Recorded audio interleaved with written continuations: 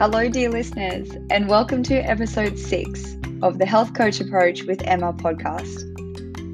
If you are looking for an authentic, practical, and effective approach to looking after your health holistically, look no further than the HCA. If you're an individual, workplace, or private organisation like a fitness centre, gym, or workplace, I offer wellness programs, coaching, and consultancy services where we look at health in a holistic sense and draw upon practices that support us physically, mentally, emotionally, as well as spiritually. Think mindfulness, movement, meditation, breath work, as well as learning about the science behind stress and why these practices work on a psychological level and a physiological level. To get a taste of all this and more, download my free online wellness program.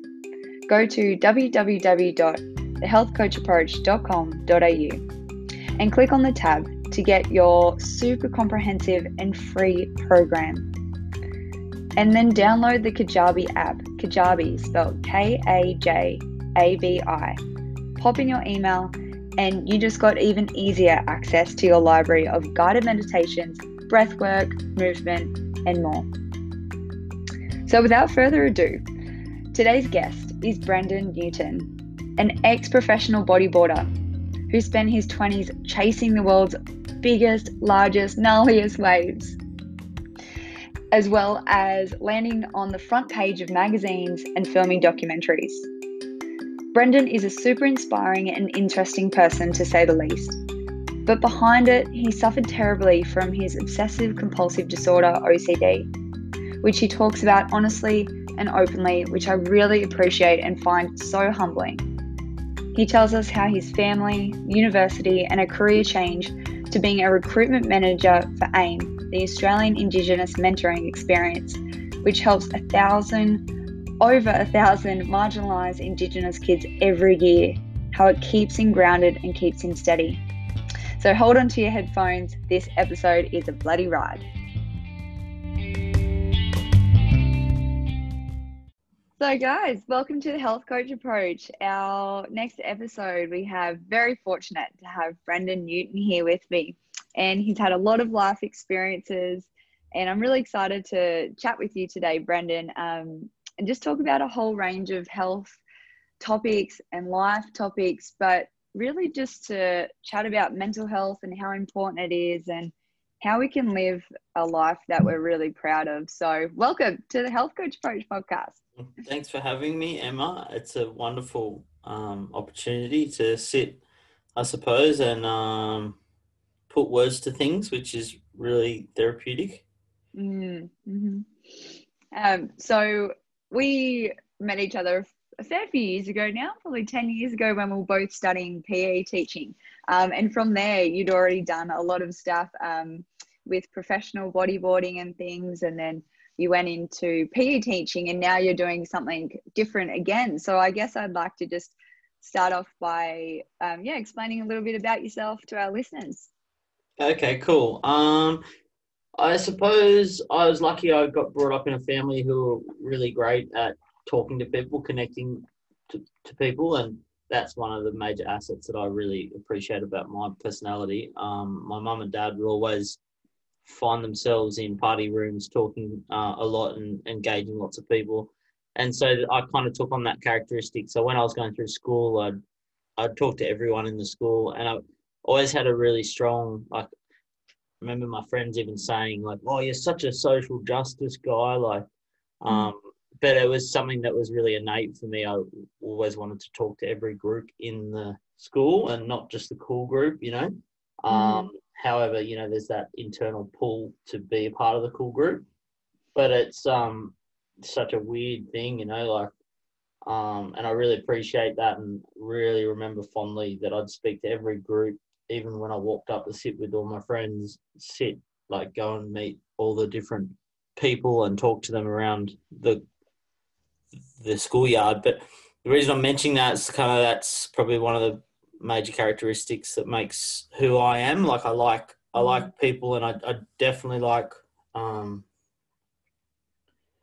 connecting with everyone and seeing everyone as unique and equal. And I suppose that's been a major part of my life as I went through into, as I sort of came out the back of uni as a fairly popular guy, I started to suffer pretty badly with obsessive compulsive thoughts, even through 13, 14 years old at school. But I was very kind of, OCD has like traits of perfectionism, but it was something that really started to cause me a lot of trouble. I mean, I would catch the bus on the way to school and say a prayer for all the way on the bus. And if I didn't finish the prayer, I would stand, either in the toilets or mumble to myself up the school hill until I finished my prayer.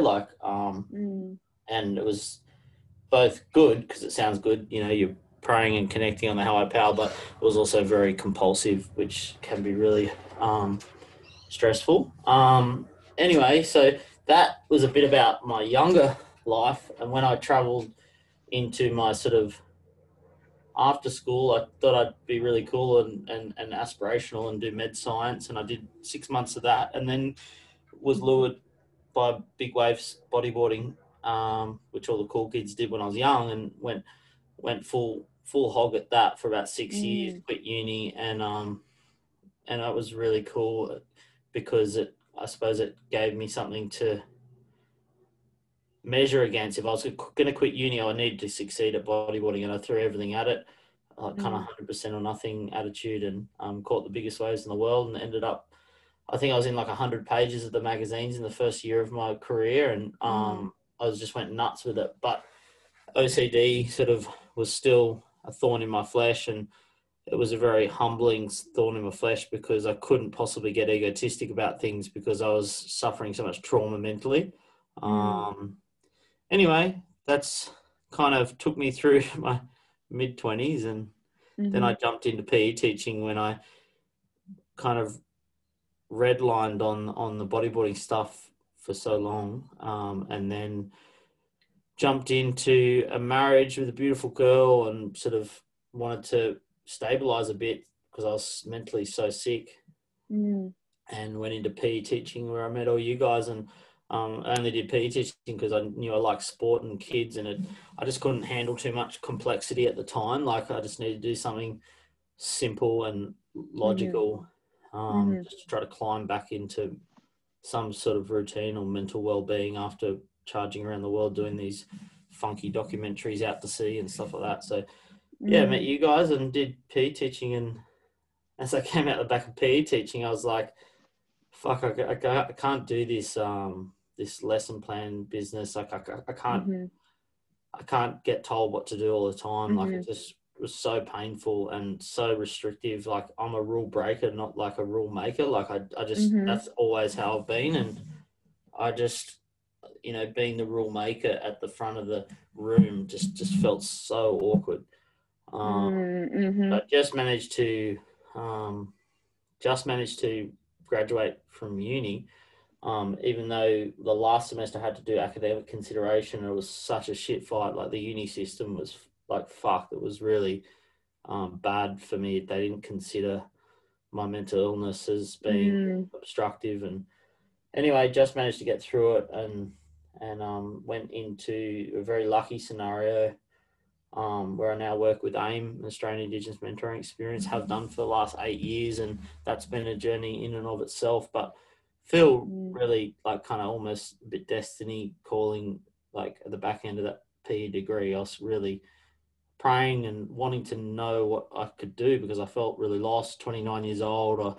My wife was working and earning all the money, and I just felt mentally ill and useless. And I was hanging out with all you guys, which are, probably 8 years younger than me. And it was like, I just felt really silly, and I was obviously suffering a lot mentally. So I was very ashamed. And yeah, at that breaking point, I was lucky. I got to start at AIM, and then really threw everything at it, similar to my bodyboarding. I just threw my life behind it, and really thankful that the guy who started AIM recognised my dedication and some of my skills, and was giving me the ball, so to speak, a lot, which was really lucky. Mm.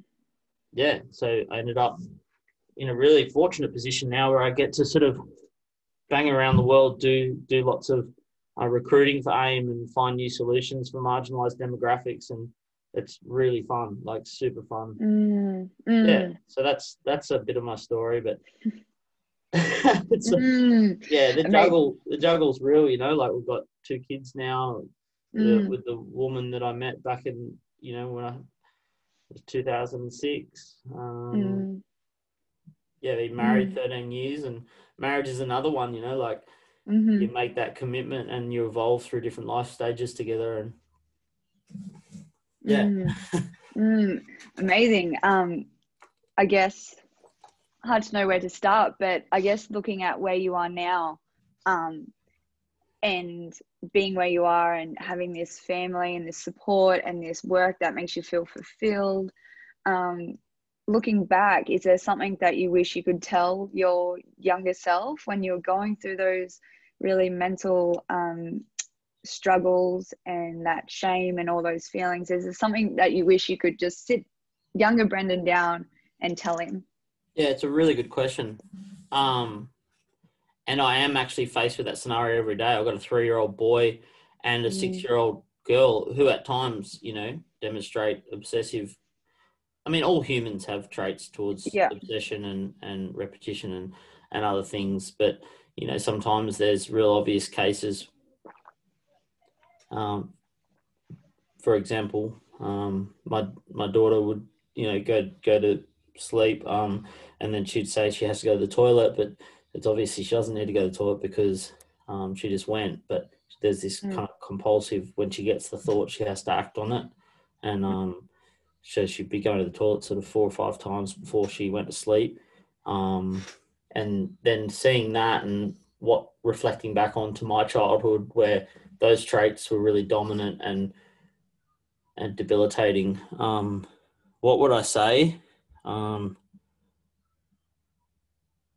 I would, well, just to be clear, what OCD is where you get a thought and it's attached to a fear, something you value, has is under threat, and that thought, often relatively unassociated thought, just actually spikes this anxiety that something dramatic is going to happen, like your mum's going to die, or you're going to, something crazy is going to happen to something important to you, just off the back of a thought. And then Mm. you are forced to check it, and that check it gives you momentary peace. But as Mm. soon as you sort of get that peace, your mind starts to speed up and you have the thought again and you've got to check again. And it's Mm. completely irrational. Like you could sit, an OCD sufferer could tell you it's irrational, it's not making sense, and it's not true, but just the compulsion's still there. So what Mm-hmm. would I say to a young Brenden would be like, I suppose just to suggest that there's more space in life than you think. It's not Mm. all on this crazy sort of have to get things right train line, like Mm-hmm. just try to give him some space just to get some air and not have to be perfect according to your own mind, like just Mm. to just to make mistakes and to take a break and to go and do you know like weird stuff that's not driven by some goal or urgency. And I Mm. think with that space neurologically, and then also education around what obsessive compulsive traditionally is in a Mm. diagnostic setting, that would have been really nice to know Because at 10 years old. when did you find out, or when were you Well, formally diagnosed? yeah, I remember I had problems even from 13 years old, really Mm. become pretty nasty problem, particularly sort of 15, 16, 18 years old, 19, 18, 19 years old was really bad. Um, Mm. I was, and I don't know how I found out that I had OCD, but I do remember reading a little bit, maybe on the internet or a little bit in a brochure that I saw maybe in a medical center, Mm. obsessive compulsive disorder. And, you know, some people have a real reaction, particularly if I may say in the alternative medicine scene or in the kind of Eastern religion scene, like people don't want to put labels on things, which is cool. Mm. I get that. But for me, it was really helpful to be able to clearly define what this mental neural pathway was doing in my head, and knowing Mm. that that was happening was really helpful. So diagnosis was helpful. Mm. It's just then what you do with the diagnosis. So I found out about OCD probably through my teens, through those weird, you know, just stumbling upon it in a doctor's surgery or something. But then suffering from it, I actually broke down and went and sought help. I had to fly home from a bodybuilding documentary in Mm. England, and came back to seek help and medication. Went to a specialist. That was age 19. Okay. Yeah. Yeah. Do you think the people around you knew, like, to the level that it was disrupting your inner peace and your ability and like how it made you feel? Do you think people around you knew Yeah, I that? mean, I was always a fairly eccentric person, so I'd do things like really full on. And for the most part, that was admirable for my peers and family. But Mm. I don't, yeah, they obviously knew that I was like, you know, fixated on different things. But you just don't know. If you don't know that someone is really, yeah, it's hard to, if you don't know someone has like these thoughts 100 Mm. times a minute, you don't you just don't know, do you? Like, so they Yeah. knew that I was, you know, clearly running my mind on different topics because Mm-hmm. my behaviors would show. But yeah, Mm. you don't know really how much trauma and pain Mm. that's causing someone. Mm. um Mm-hmm. And I like to, at times, identify in other people, sometimes when they're a little bit distracted, or it can be more and more. I find that there's like, if you see the tip of the iceberg, those small distracted moments, sometimes it is like a massive big mountain under the water, but Yeah. sometimes it's not. Like, Mm. um, Yeah.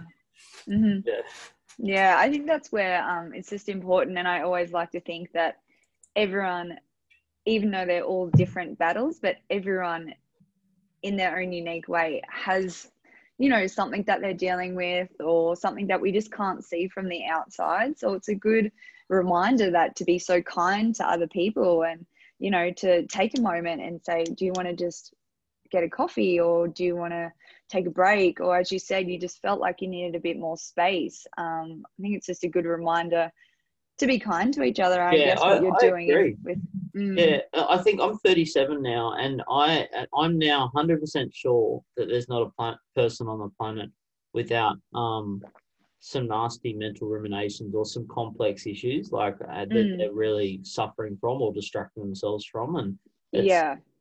um you know, it's so easy when we're in our echo chambers to kind of demonize others, or just, you know, we can even do it in the most well-intentioned kind of organization like AIM. We could have, Mm, you know, we work for minority young people, Aboriginal and Torres Strait Islander, and, you know, other minority groups around the world.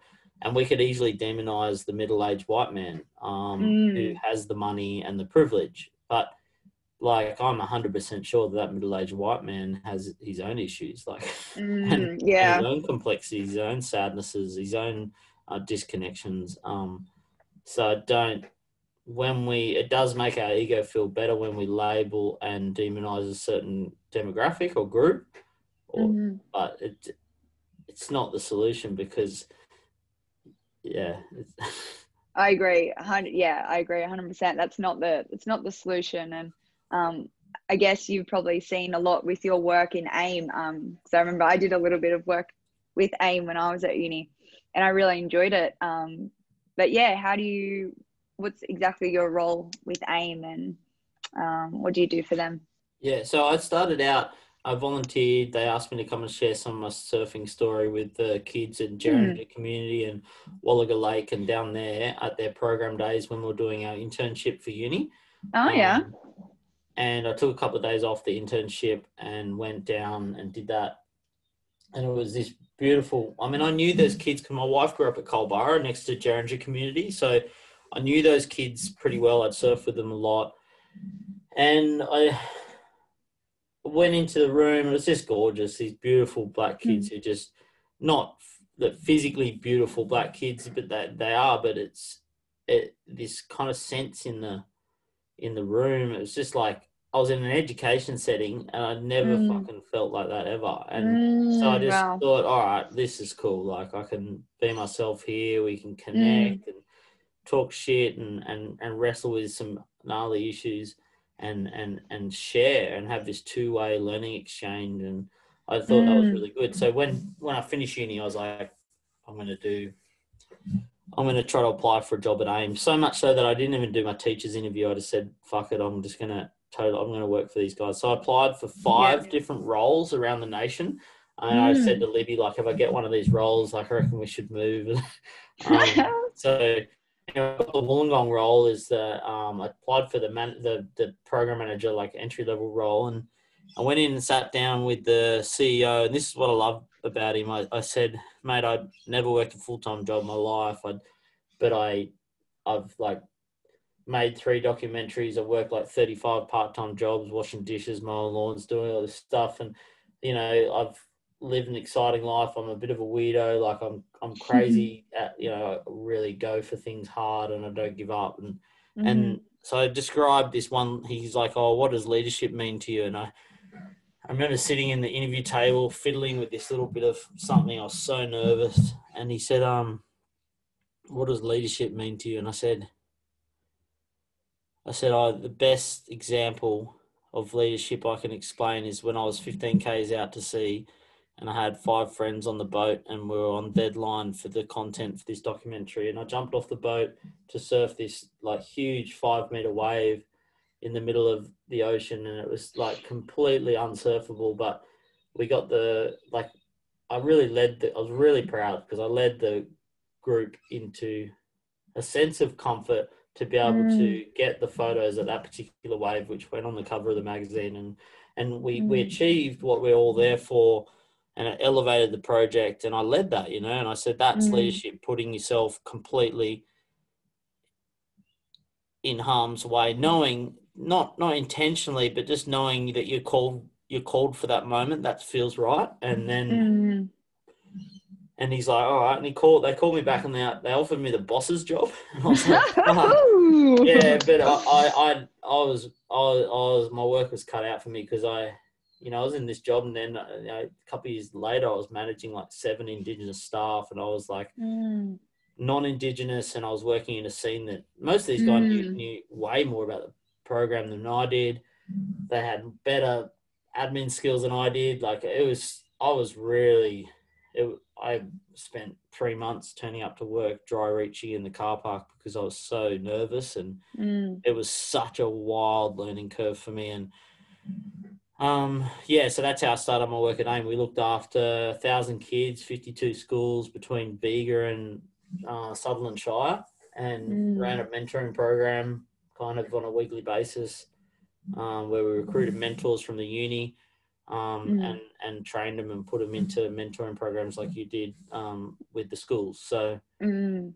I was kind of in charge of that, and then I really enjoyed recruiting mentors and connecting lots of people. So they put me in a recruitment role, and so I just find different people around Australia and globally when we expanded in 2016 who were willing to either volunteer or step up for a paid role to run the program in their local regions, and really enjoyed Mm. that. And it's kind of like hunting big waves.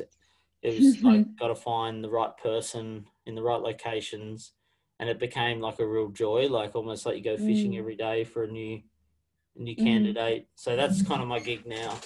Yeah. Yeah, well, wow, it seems like it's to me that even with all as you said, you're a bit wacky and you have your own unique approach to life and thoughts and things, but that is exactly why you've been able to achieve what you've been able to achieve and inspire people in the way you inspire people, and get a job like this by being authentically you and going, fuck uni, this isn't what I'm made for. Yeah. And you're making a new way of connecting with kids that I think is really important and really needed, that authentic connection where an adult as yourself has had all these experiences and you just want to help and have a real relationship, which sometimes school, well, a lot of the time school doesn't let us have that, which is what I found as well. So I just think it's such a credit to you being open, being authentic, and just really making life as incredible as it can for you and the other people around you, even though you've had all these struggles internally and these battles. It's just amazing. So yeah, well, I think it takes it's easy to celebrate my quirkiness, but I think it takes both. Like, I'm thankful in ways that my wife and my dad sort of said, oh, you probably should just go to uni, and because the hard yards of going through semesters and doing fucking boring reference lists and all these things, they're really important skills that ground my eccentricities. And they've been able to ground me, because if you're just completely off with the fairies, and that could serve a purpose, but it would be really, really difficult to live a day-to-day life and look after two kids if you didn't have those really gritty, long haul grind experiences. So yeah, I think it takes both.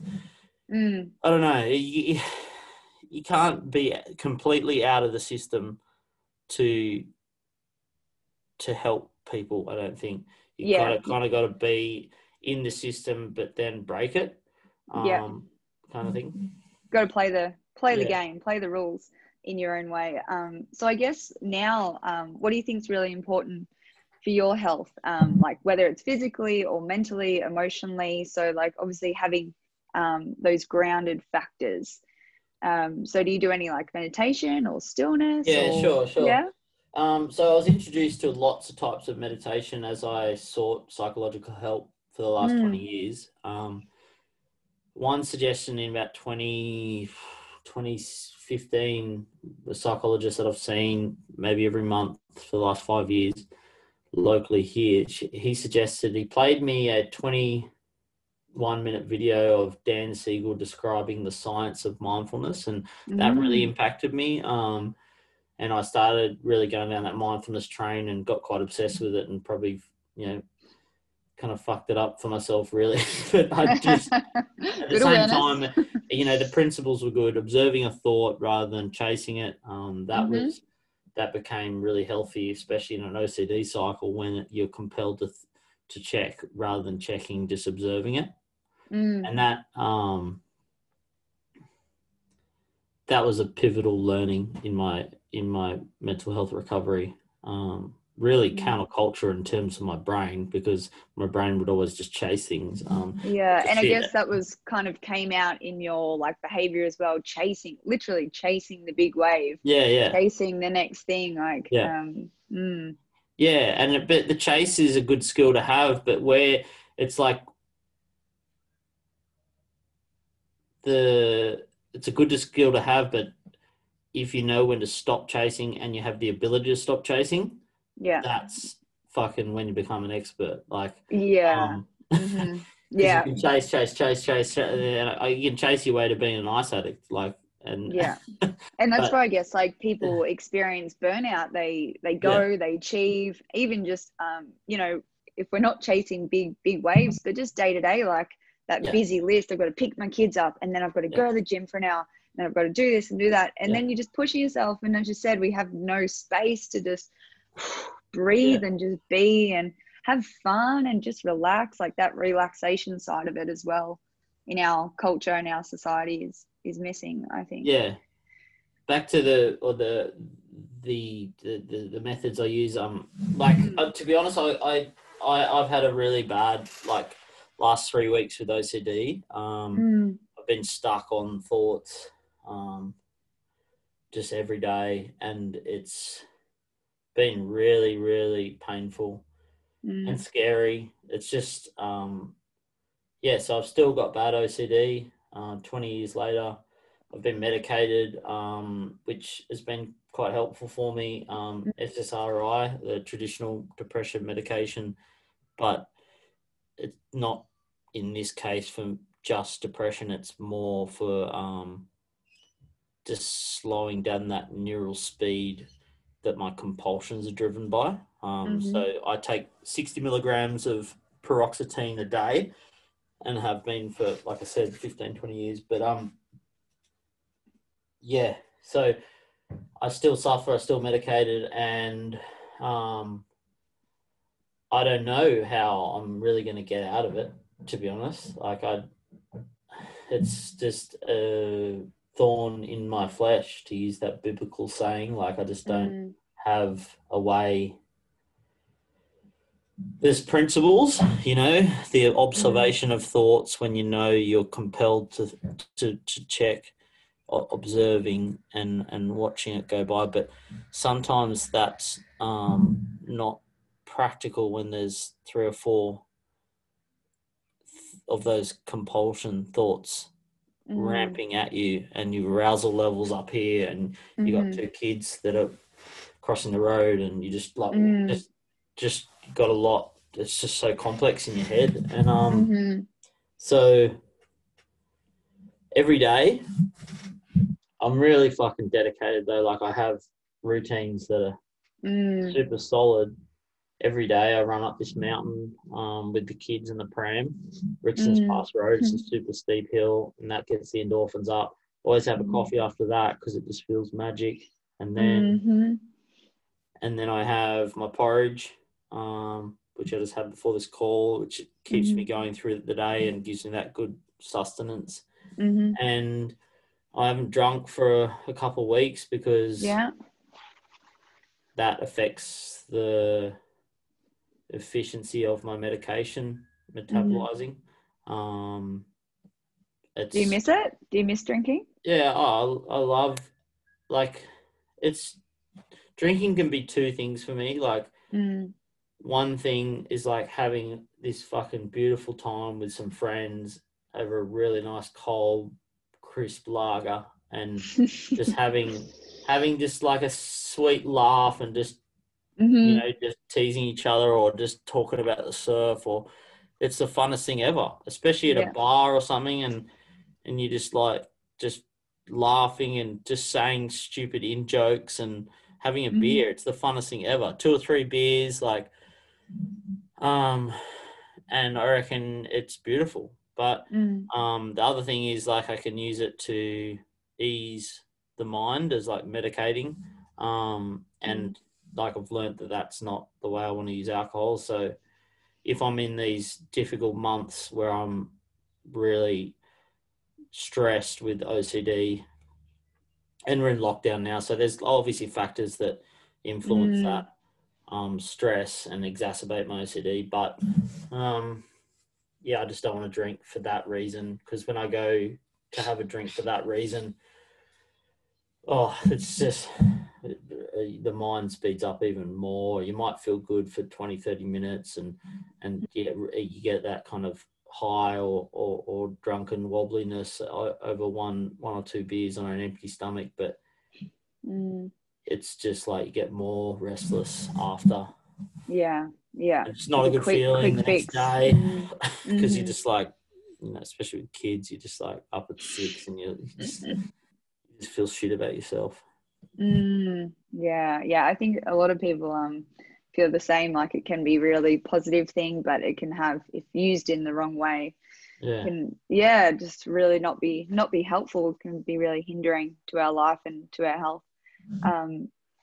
So I guess I would just want to ask, just wrapping up with the final question, even though I could keep talking forever about all these different topics. And sorry, I've sort of talked a fair bit. No, it's so good. Just your genuine and just being open about these things, I think will really help other people, even if they're not in exactly the same boat or position or same with OCD, but just the fact that you can be so open about it is going to be a medication and for people out there, I think. So, Yeah.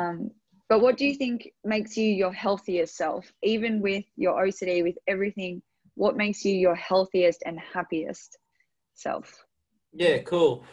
I think it's a dance and it's a flow. Like it's not Mm, because we can get stuck on these real rigidity kind of things. Like I must eat gluten free. I must mm-hmm, run in the morning. I must do weights, or I must meditate every day, 20 minutes, or whatever it is. As soon as I get mm, into those mechanical thinking cycles, like that's when I'm mm. not well. Like it's Yeah, just like yep. not fun. It's not helpful. It's just fucking tyranny, and I don't want to live like that.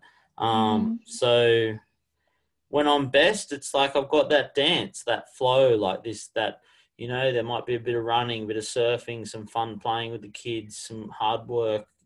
mm, But certainly the key factors for me would be like high intensity exercise mm-hmm, at some point.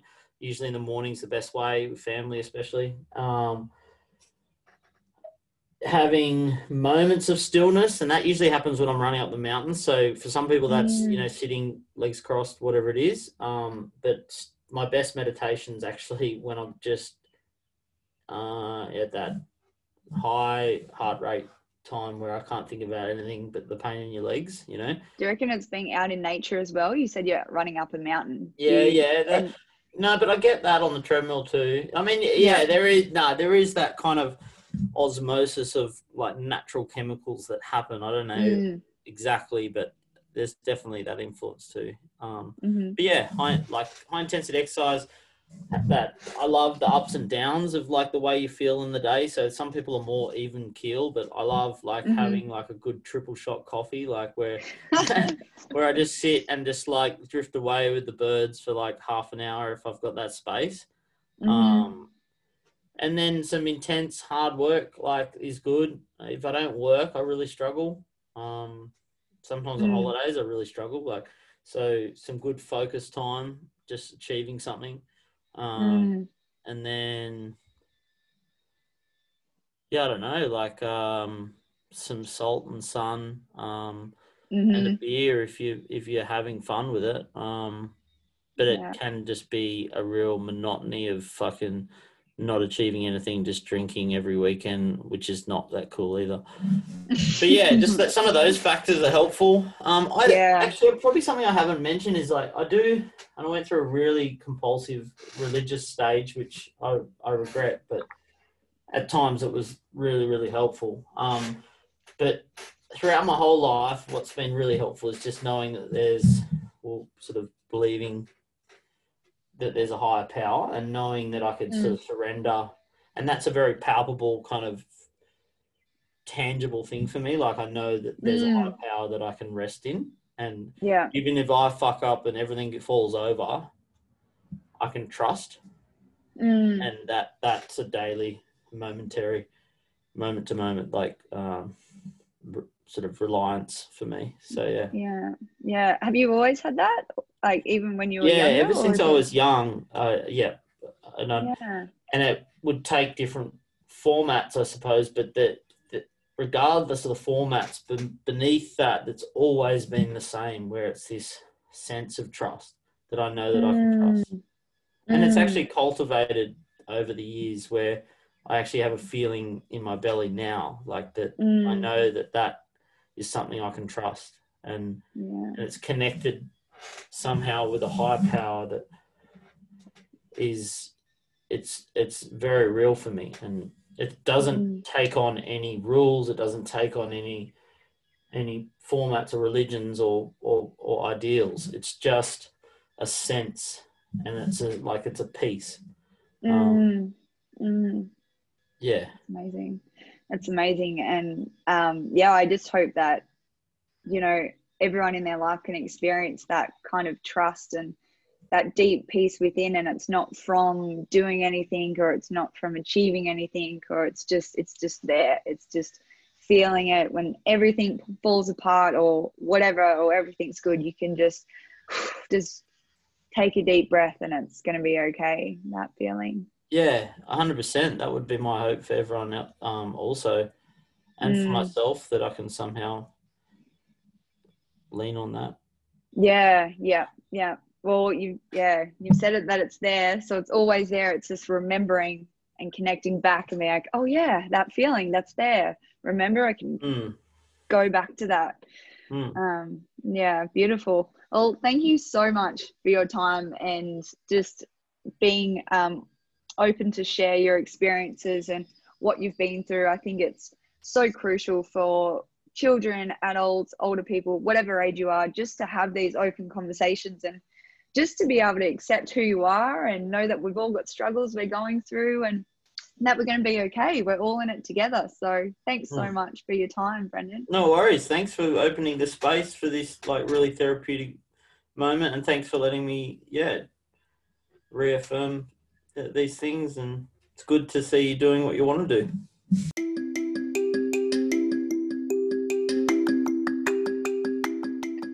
Well, what an unbelievable chat with Brenden, and as much as his achievements are just absolutely amazing, what he's done with his bodyboarding and his work with AIM, he's just such a lovely guy, and just appreciating how open and honest and raw he is about his life and his personal experiences is just so fantastic to have. So if you are suffering with a mental health illness or suspect you might have something along those lines, please reach out, talk to your friends, talk to your family, talk to a professional health practitioner. You're not alone, and there are things that you can do to help so we can live a healthier and happier life, and however that looks to us.